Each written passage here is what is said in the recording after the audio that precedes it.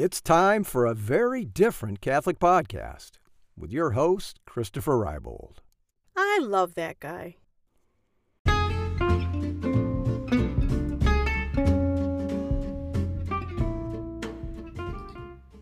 Hello, whoever you are. Welcome. I'm glad you found your way here. This is a very different Catholic podcast with Christopher Rybold, and I'm Chris. This is the place where I talk about all of the cool things that I've learned since returning to the Catholic Church after 30 years away.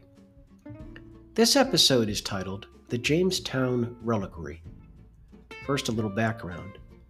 King Henry VIII broke with Rome in 1534 after Pope Clement VII refused to annul his marriage to Catherine of Aragon, ushering in the English Reformation. In the years to come, Catholics would be severely persecuted in England. In 1580, the Jesuits established the mission to England to minister to Catholics there. In 1607, the Virginia Company established Jamestown Colony, the first permanent English colony in the Americas. In the winter of 1609, a resupply ship wrecked in the Bahamas. 75% of the colonists would die that winter in what would become known as the Starving Time. In 1619, the first African slaves arrived in Jamestown. They came from an area of Africa that had been settled by the Portuguese 150 years earlier, and they may have been Catholic. In 1699, the capital of Virginia was moved to Williamsburg, and Jamestown was abandoned. In 1956, the first archaeological survey was conducted at Jamestown. Additional survey work was done in the 1980s. In 1996, the Jamestown Rediscovery Project began. The Jamestown Rediscovery Project quickly turned up Catholic artifacts like rosaries, crucifixes, and religious medals that were out of context in what was thought to have been a staunchly Protestant settlement. In 2010, the location of the church was discovered. In 2013, 5 graves were found inside the church. Burial inside the church used to be an honor reserved for important members of the community. 4 of the graves were buried facing east, but the 5th was buried facing west, an old tradition reserved for the burial of priests. In 2015, the person buried in the manner of a priest was identified as Captain Gabriel Archer, one of the leaders of the expedition.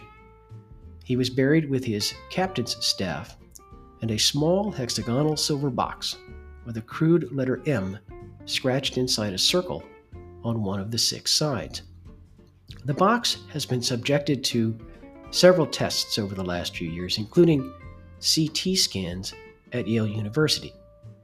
It contains 6 small fragments of bone and 2 lead ampullae, little bottles that once held holy water, blood, or blessed oils.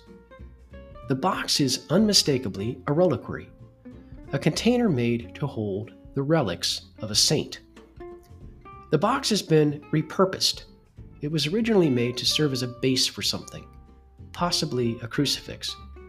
An important clue that it was made from an item salvaged from a church when its art was destroyed by extremist reformers. Captain Gabriel Archer grew up in Essex, an area where there were many recusants, that is, people who remained faithful to the Catholic Church in the wake of the Reformation. Court records show that Archer's parents and brother were recusant Catholics. Archer attended Cambridge University. The Jesuits successfully infiltrated Cambridge. Many of the faculty and administration there during Archer's time as a student were Catholics connected to the Jesuit mission. It would seem that Captain Gabriel Archer was a recusant Catholic. Also, the Protestants at Jamestown must have known this, yet they buried him with honors anyway. This changes our understanding of the settlement of the English colonies that became the United States. Catholics were present from the beginning.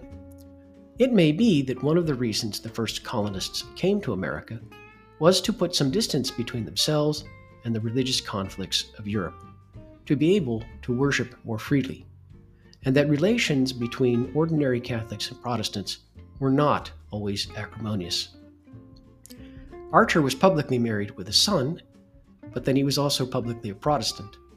One wonders whether he was also secretly a priest. One mystery remains. Who is the saint whose relics spent 400 years buried in the Virginia tidewater? I found an article written by Christopher M.B. Allison a few years ago. At the time that he wrote the article, Mr. Allison was a Loeb Fellow at the Center for American Political Studies and a PhD candidate in the history of American civilization at Harvard University. He's put forward an interesting theory. We know that the box was repurposed during the Reformation, so it's likely that the bone fragments belong to one of the martyrs of the English Reformation. We know that the reliquary came down through the Archer family. We know that Archer came from Essex. We know that the letter M was added later, and is almost certainly intended to identify the saint whose bones reside within. When we put all of these things together, one candidate bubbles up to the top. St. Cuthbert Maine was an English convert to Catholicism who was recruited by the Jesuits as part of the English mission. He attended seminary in France and returned to England in April 1576. He posed as a butler working in the home of a wealthy man named Francis Tregean in Cornwall. It turns out that there was a connection between Cornwall and Essex. Both were hotbeds of Catholic resistance, and when the priest hunters came to Cornwall, the priests fled to safe houses in Essex, and vice versa.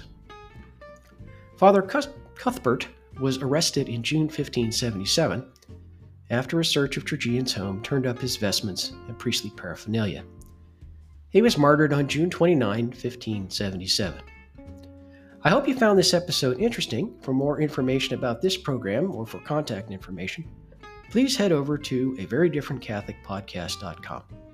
Until next time, have fun with the faith.